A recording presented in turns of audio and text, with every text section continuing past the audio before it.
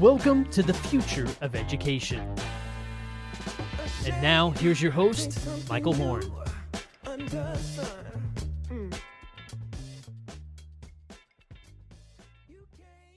Welcome to the future of education, where we are dedicated to building a world in which all individuals can build their passions, fulfill their human potential, and live a life of purpose, something we are clearly not living up to today. And to help us unpack some of that and perhaps present a brighter picture of what the future could be is my longtime friend in the space, Ryan Craig.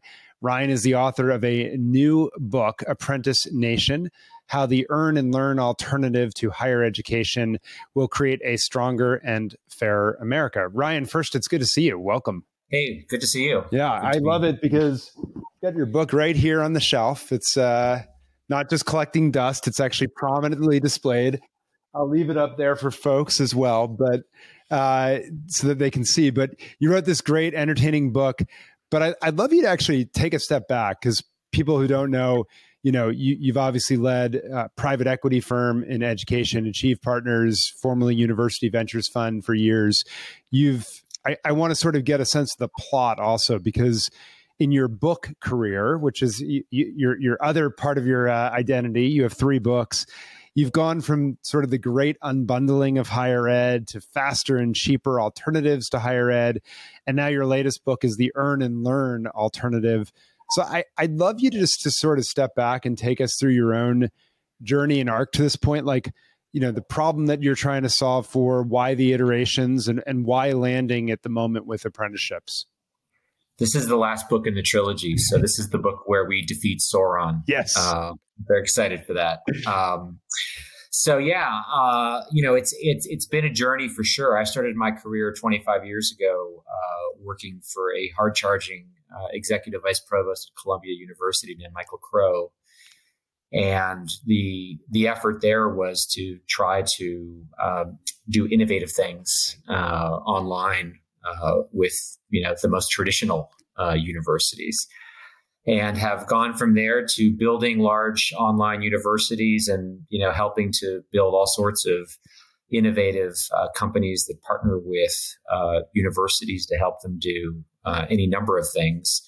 But really sort of post-Great Recession, looking at the employment numbers that we were seeing for new graduates, recent graduates, just surprisingly stubborn underemployment, unemployment, and then obviously coupled with an affordability crisis that continues to this day, to the point that the only major narrative in federal higher education policy over the last 2.5 years has been loan forgiveness, which is a completely backwards-looking policy, not forward-looking.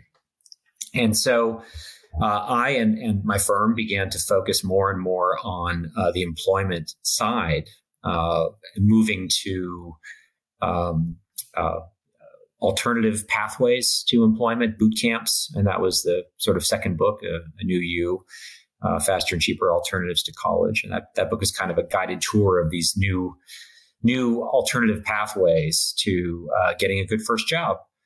And in that book, I talked a little bit about apprenticeship, but in the 5 years since, it's become clear to me that there are hundreds of sectors in the economy where there are massive talent gaps, where employers cannot find talent and frankly aren't hiring talent. And conversely, young people who are seeking to launch careers just cannot find a way in. Effectively, we don't have these pathways, and that's a result of a skills gap where colleges and universities just aren't providing education or training on the specific skills that employers are seeking. Primarily digital skills, platform skills, and the sort of business knowledge that they're expecting. In the book, I talk about how a college degree, back 50 years ago, was pretty much all you needed to get a good first job, because think of Don Draper and Mad Men that advertised, like, what did you actually need to be hired there? Well, that's a big You question. needed that. Yeah, you needed the macro credential. You needed the ability to survive a 3-martini lunch with Don Draper. You needed to kind of go along this, get along this ability that, you kind of can get from college experience, but no specific skills. So college is still doing a good job preparing young people for jobs, but they're the jobs of the 20th century, not the 21st century. So, 21st century entry-level jobs are asking for discrete combinations of technical skills, platform skills, business knowledge, that, makes it very difficult. And on top of that, you have this experience gap, which is growing, which I think is best illustrated in cybersecurity, where, entry-level jobs now in cybersecurity ask for certifications that require 3 years experience. So how do you solve that riddle? And AI is going to make it worse because think about your first good job. I think back to mine. Easily half of my time was spent doing menial grunt work as I was kind of learning what the heck I was supposed to be doing. And that was kind of the bargain that you made with your employers. But that bargain is going to be broken because employers are soon going to expect that all of that work is going to be done, all that menial grunt work is going to be done by AI. And they're going to expect their entry-level workers to be doing higher value work from the get-go. And that higher value work is not going to be possible without having some real experience in the space. It's just not. So basically, all jobs are going to go the way of cybersecurity jobs, where there is an entry-level job is kind of an oxymoron. And so the only answer, therefore, has to be that we need to be able to build experience, real relevant work experience into the educational pathway. So by the time you're trying to get that good first job, you have real relevant experience in the field you're trying to get. And one way is internships. Internship is real work experience, but you're doing for a limited period of time as part of a academic program or during your academic program. Another way is work integrated learning, which is you're integrating real projects from real employers into coursework, probably as capstone projects over the course of your of your degree program. But the gold standard, the best way to do it, is an apprenticeship. Because an apprenticeship, by definition, is a job. It's a full-time job with built-in training and career pathways. And so I think that the way most young people, whether they be out of high school, out of community colleges, out of bachelor degree programs, or out of graduate and professional programs, will launch their careers in a decade, will be through some kind of apprenticeship program. You're going to need it. And then the question is, well, how do we build, first of all, do we have the apprenticeship infrastructure today to do that? And the answer, not surprisingly, is no, not even close. And then the question becomes, well, how do we build it? How do we do it? And that's really what the book is about. And then the book goes on to talk about, what the country will look like when we do have that apprenticeship infrastructure. Yeah. So let's go a little bit deeper first on the apprenticeship piece and what is an apprentice, because there's sort of a back to the future element of it, which frankly, this is me for a second. I think of that more broadly as like the history of or the journey of education reform that we're on, right? We've gone to one-to-many classrooms from the one who has schoolhouse and tutoring. We need to go back to that sort of personalization. Apprenticeships went out of vogue. They should come back into vogue. You can sort of tell this narrative around a lot. But what is an apprentice, and what are some of the big misconceptions around? In the book, you list some of the fields that people stereotype as being apprenticeship heavy. But sort of broadly speaking, what are some of those misconceptions about what is an apprentice? Yeah, sure. So you're absolutely right. It's back to the future. Paul Revere was an apprentice. George Washington was an apprentice. Ben Franklin was an apprentice. But it's been a while, right? It's been a minute. We've been sort of on this college for all journey really since World War II, and really since the 60s. College has been the only socially acceptable pathway to economic mobility in this country.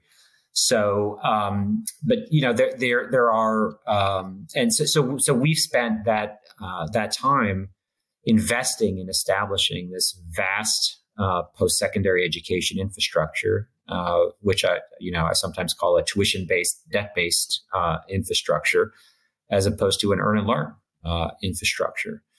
And what's fascinating is you look at other countries, they have a much more balanced approach. You can have there's a tuition-based pathway, and then there's an earn and learn pathway. We really don't have that. One reason, as you say, are the misconceptions. One big one is that apprenticeship is for plumbers and welders and roofers. And that is true insofar as 70% of the current apprentices in the U.S. are in the construction trades. So we are it's the one sector of apprenticeship that's thriving and has been thriving. So it's not wrong. But the point is that apprenticeship will work very well in tech, in financial services, and healthcare and logistics, and other countries have proven that it does. The other big misconception is that an apprenticeship is somehow just like any other training program or educational program. It is not. An apprenticeship is a job. It's a full-time job, which means there's an employer that is hiring the apprentice. That's how an apprenticeship starts. An employer is willing to hire an apprentice, which is not as easy as it sounds, because an apprentice, by definition, is someone who doesn't know how to do the job yet, right? Doesn't have the skills to do the job. Most employers today, that's anathema, right? To them, they want someone who's going to be productive from day one. So that's the rub there. And the challenge is that most of the people who are focused on apprenticeship and these issues come out of the world of education and training and think of it like any other education or training program. There's an education, there's a training element of it. There's an on-the-job training element. There's a formal classroom or what's called related technical instruction element of it. But you got to put the job horse before the training cart here. This is a job, and the hard part and how you build the infrastructure is you have to figure out how you're going to incentivize employers to hire workers who are, by definition, going to be unproductive for 3, 6, 12, 18 months. Not easy to do. Other countries have figured it out. I want to go to what the incentives look like in a moment, but I want to stick with this point that you just made around other countries doing it well right now. And you made this really, I think, compelling point about how it's different from sort of an education first program. This starts with the job. It's not like a 9-week internship or something like that. This is it's a job. Maybe it's a couple years, but it's sort of undefined time often. Right. And then, as you said, it's on the job training. So the education component fits into the job as opposed to the way internship or projects work, which is the learning by doing fitting into the education. So it really flips that around. And then you talk in the book a lot about how the model for where the United States should be going should be much more like the United Kingdom or Australia rather than, say, Germany, which is everyone's, apprenticeships Germany, right? Like comes to mind. Help us understand this and unpack it and why America is so far behind. Well, you can include Germany in that, all of those other countries. Yeah. Look, if I had a nickel for every time I read an article about some, state junket going over to Germany to eat the schnitzel and drink the Riesling, I'd be able to afford a few bottles of Riesling. That's it. They go over there, and Germany is, it's worth looking at because in terms of apprentices as a percentage of the workforce, we're at 0.3%. Germany is 15 times better than us in that. So they're at about 4.5% apprentices as a percentage of the workforce. So worth looking at, but impossible to emulate what they've done. And here's why. So the first lesson is that Germany is not successful because BMW and Adidas are more benevolent or farsighted than U.S. employers. They're just as focused on the near term and the next quarter, and on ensuring that they've got productive employees as U.S. Employers. Nowhere is apprenticeship flourishing because employers, by and large, are creating apprenticeships or hiring apprentices themselves. Apprenticeships flourish because there are what we call intermediaries who do the heavy lifting of setting up and running these programs. And that's sort of a hard thing to fathom. But they can be for-profit companies, they can be nonprofit organizations, they can be public agencies, they can be unions.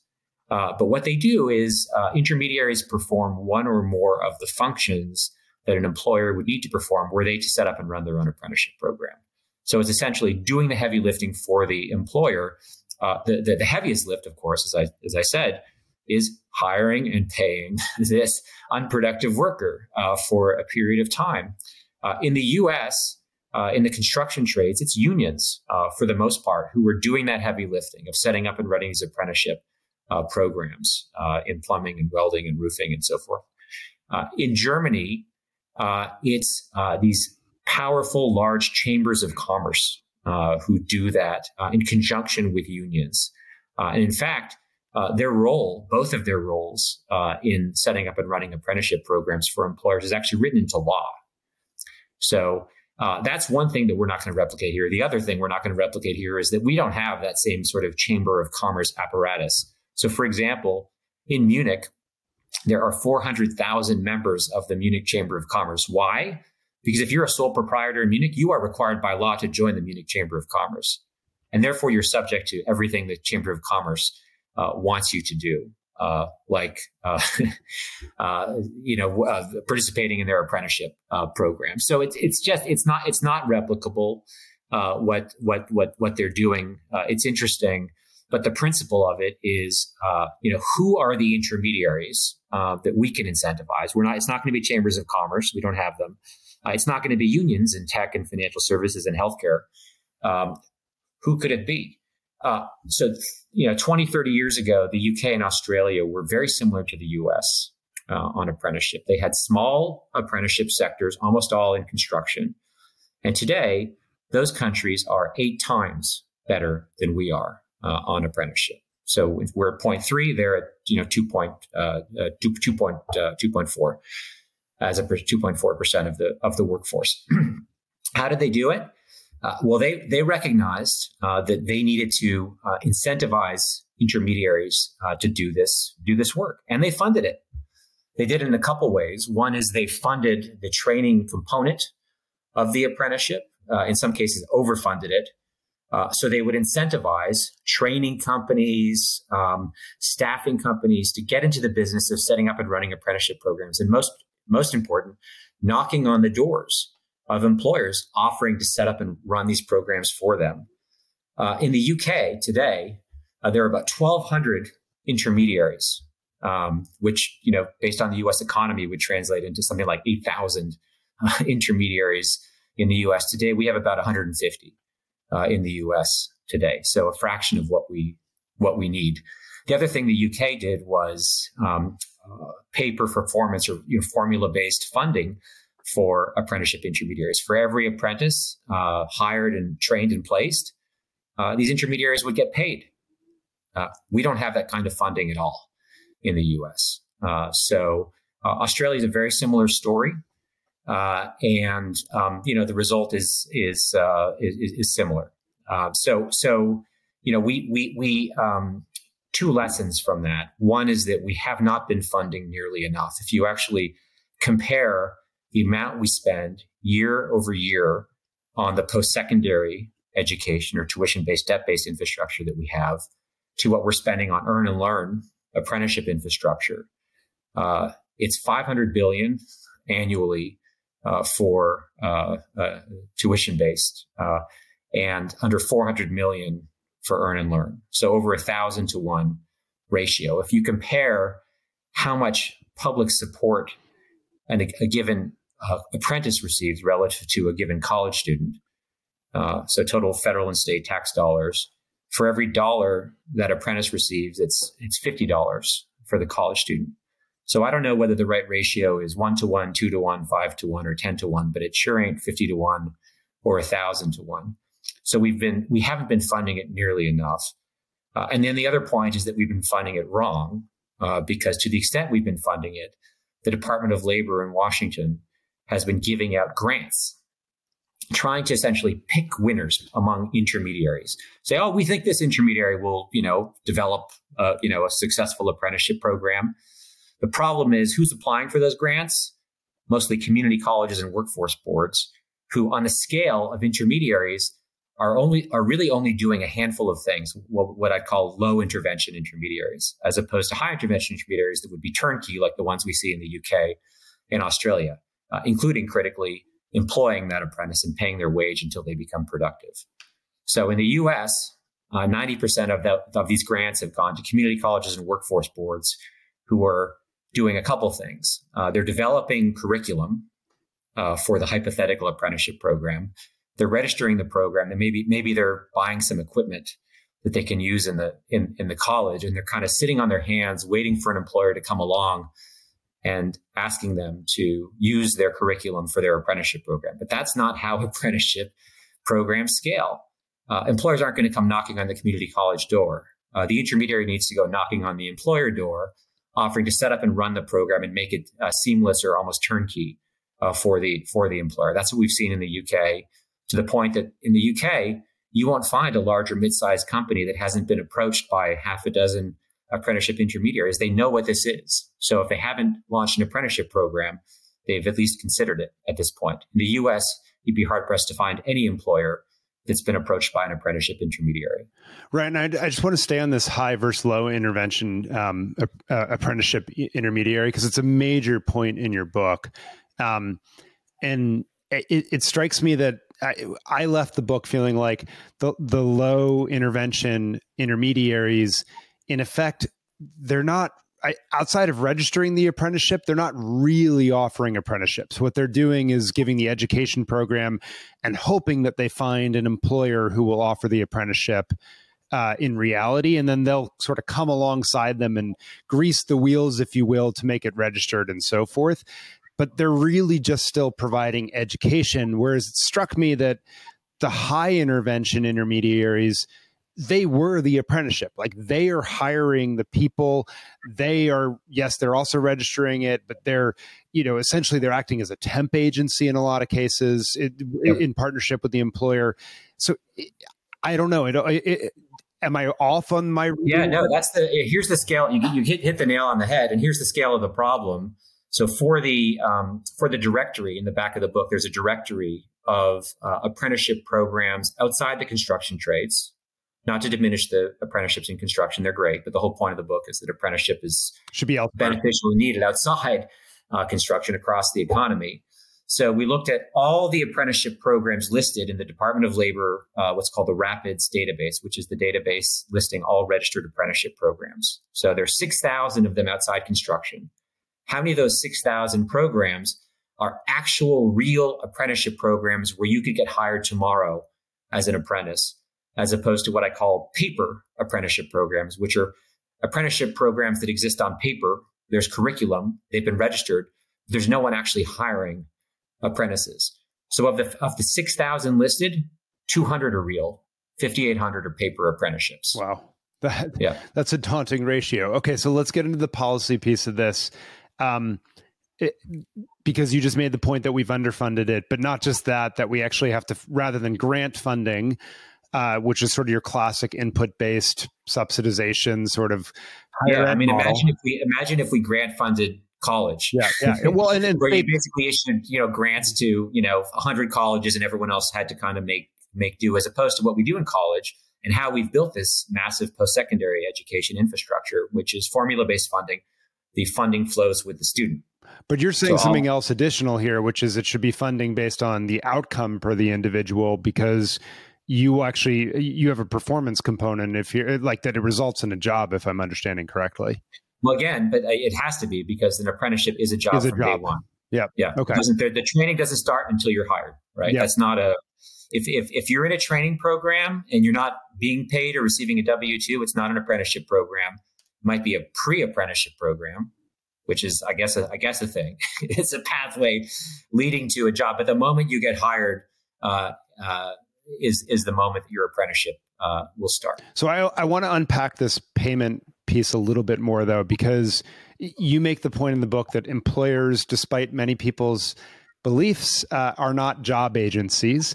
That's not their job. Their job is to create something of value for people that they buy, and then that returns value to those who have put up the capital, right, for the business to begin with, presumably. Yeah, I even in the book I start talking about employers, and then I correct myself, saying, "Well, let's stop talking about them as employers because that's not how they think." Yeah, that's not how they think about themselves, right? Yeah. Like if they can reduce their human capital and deliver the same service, that's a win for them. So then you have this high intervention intermediary coming along and saying, we'll take some of the risk off of you as the company, right? And we'll hire. And there's some reduction of risk there, and it creates this try before you buy scenario, right? Because then the company, I'll change the language to your point, can hire the apprentices that were productive by the end of a couple year program into the company.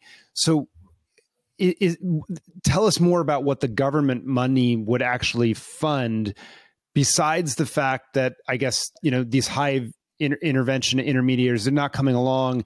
And there's obviously like an inequality, right, in the amount of money that Title IV accredited colleges get versus apprenticeships, Sure. which is basically none.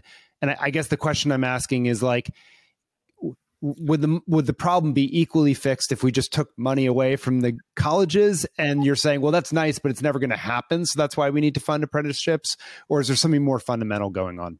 Look, I think apprenticeship's about to have a moment in this country, and we're seeing massive growth already in the absence of public support for it. I mean, my firm, as you know, Achieve Partners, our workforce fund, what we do is we buy business services companies in sectors where there's a massive talent gap, like cybersecurity, healthcare IT, Salesforce, Workday, and we build large apprenticeship programs in these companies so they become talent engines for their sectors. And in sort of high value sectors where the talent gap is already is massive, you can do it without a subsidy. Absolutely, we've proven that. It's great. We're doing very well with it. But the number of fields where there is a talent gap, where you require a subsidy to make it work, is much larger. So there's only a fraction. We're kind of skimming the highest value opportunities here. But most fields would actually really benefit from having a program. And the only way you make it happen is by incentivizing a well-positioned intermediary, be it a staffing company, a nonprofit, industry association, to actually build that infrastructure that's necessary to get these apprenticeship programs started. So that's how you do it. The subsidy is never going to pay for the whole thing. It's certainly not going to ever pay for the apprentices' wages. That's not the intention. The companies obviously are going to have skin in the game, whether the employer is the intermediary or the end employer. The point is, you really incentivize. You begin to get the flywheel spinning on this apprenticeship infrastructure that's needed by bringing big staffing companies like Adecco and Allegis and Manpower, getting them to launch apprenticeship service provider arms, serving their tens of thousands of clients. So they're knocking under, we can do this for you too. Oh, really? What does that involve? Well, here's what we do, and you only have to do this. That's interesting. Let's talk about launching an apprenticeship program. That's what needs to happen. Gotcha. And so the funding is really helping provide some of the training underlying the job itself, it sounds like, and for places where the supply demand, if you will, of qualified workers for needed jobs is a little less out of whack, such that maybe companies are just poaching from each other. This sort of gets the flywheel or just simply going. where it's a not as high a value task. And, the end employer is not willing to pay more than, $35,000 or $40,000 a year for that entry level worker to start. You'd never be able to make that work and pay someone a living wage as an apprentice without a subsidy. That makes sense. Let me ask you another question, because one of my this is maybe my hobby horse, but everyone talks about skills-based hiring. And as I look at it, one of my big observations is outside of the technical skills, and you've mentioned them, the digital skills, et cetera, employers don't really know what critical thinking and communication and all those buzzwords mean. And so when they're talking about this, I'm super skeptical we ever really get to skills-based hiring of that taxonomy. The thing that sort of made me second guess that, however, was in your book, and I don't have it quite right, but I think it was in the UK, there was this job description where it was much more precise than like your average LinkedIn job description around what they were looking for. And my guess is that the reason that they can do that is because like they're looking at people in the apprenticeship and what they're actually doing and building skills for. And then they can just describe like the set of tasks as opposed to skills that they're doing. And then like, hey, this is the job. And so it's much more articulate. And then frankly, like the apprenticeship providers, the higher intervention intermediaries, they can come along and be like, oh yeah, when you're facilitating that or whatever, that's called this skill and that's how we build it. Well, that's right. Yeah. Look, American companies, not employers, are really good at outsourcing. I'll get better at that, I promise. Yeah, they're really good at outsourcing. And entry-level hiring is a very specific skill. Maybe I should use the word skill, capability that not every employer is going to be good at. Like, yeah, Google should probably have capabilities in terms of ascertaining, what entry-level, programmers, coders should look like. But is Google going to have capability determining what an entry-level HR admin looks like? Probably not. And so I think intermediaries are going to do a better job of that. All right. Last question as we wrap up, because I've kept you longer than I promised I would, but it's been an interesting conversation. And I would just tell everyone buy the book because there's like a lot more policy implications and regulations that need to be rethought that are biasing against some smart things and things of that nature in the book. But the last question on my side is like, I'd love you to think about or describe maybe what a fairer system ultimately would look like, because it occurs to me that on the individual side, what we call students today, but would be employees, right, in an apprenticeship world, a lot of those individuals, like they don't actually know what they want to do. And so the apprenticeship model, it seems to me, works really well for those that have some clarity around what gives them energy, what their skills are, what they're good at, et cetera, et cetera. And so I'm just sort of curious, like what you think the balance will be. Like, what do you envision?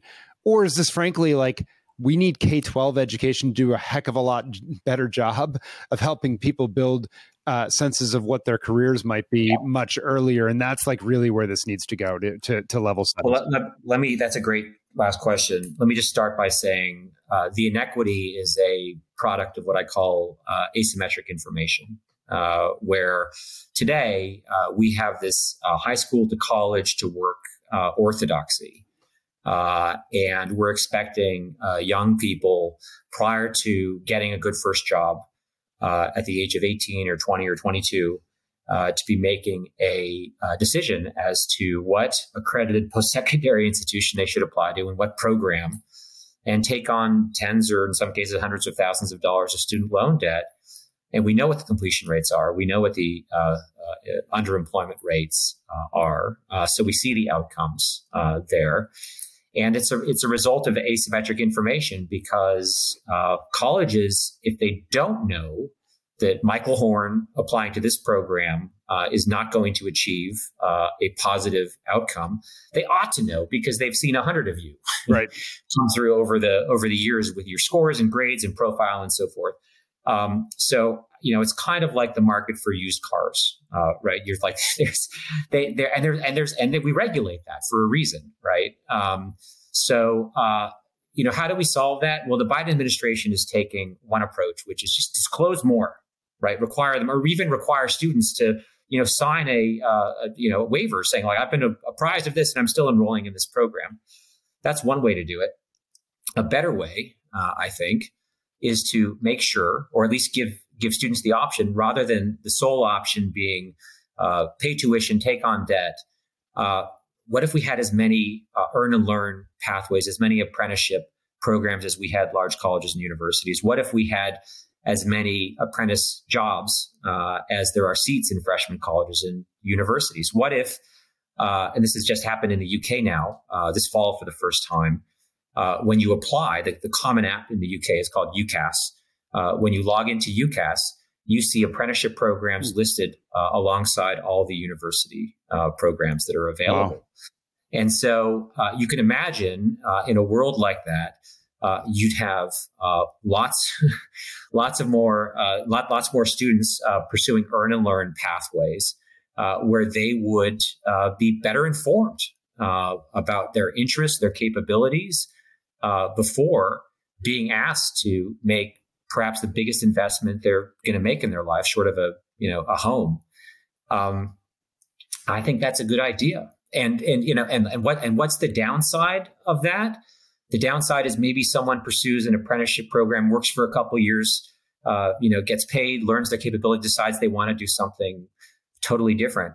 Are they worse off than they were before? No, but the same thing is probably not true of someone who enrolls in a degree program, takes on $50,000 of debt, doesn't complete the program.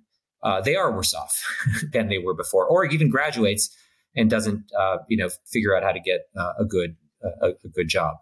So I think that's the equity issue that we're talking about. And an Apprentice Nation is one that really provides choice to young, and that's really what the book is really about. How we establish a more balanced approach to career launch in this country. We've had one approach. We are more imbalanced than any other developed country in the world in having this maniacal sole focus on tuition-based, debt-based pathway to getting a good first job. An Apprentice Nation would be one where we have a real choice. And again, apprenticeships aren't just for high school grads. There will be some.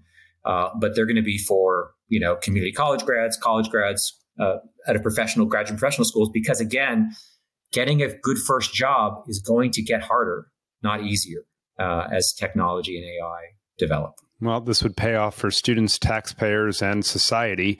Maybe not colleges, but that's okay. Well, it's funny you say that. I've been giving talks around the country, and the only challenges I've been getting have been from tenured faculty at colleges and universities. But I have to say, politically, this is something that I think Democrats and Republicans can get behind. Well, and again, I'm not saying it should be, we should be spending $500 billion a year on it. But if you look at what the UK has been spending, they were at their peak. They were spending, I think, $4 billion a year. So 10 times what we're spending today for an economy, which is significantly smaller. Ourselves. Yeah. Ryan, thank you so much for joining us. Thanks for writing the book, Apprentice Nation. Everyone check it out and keep pushing, keep creating. Really appreciate it. Thanks, Michael. And we'll be back next time on The Future of Education.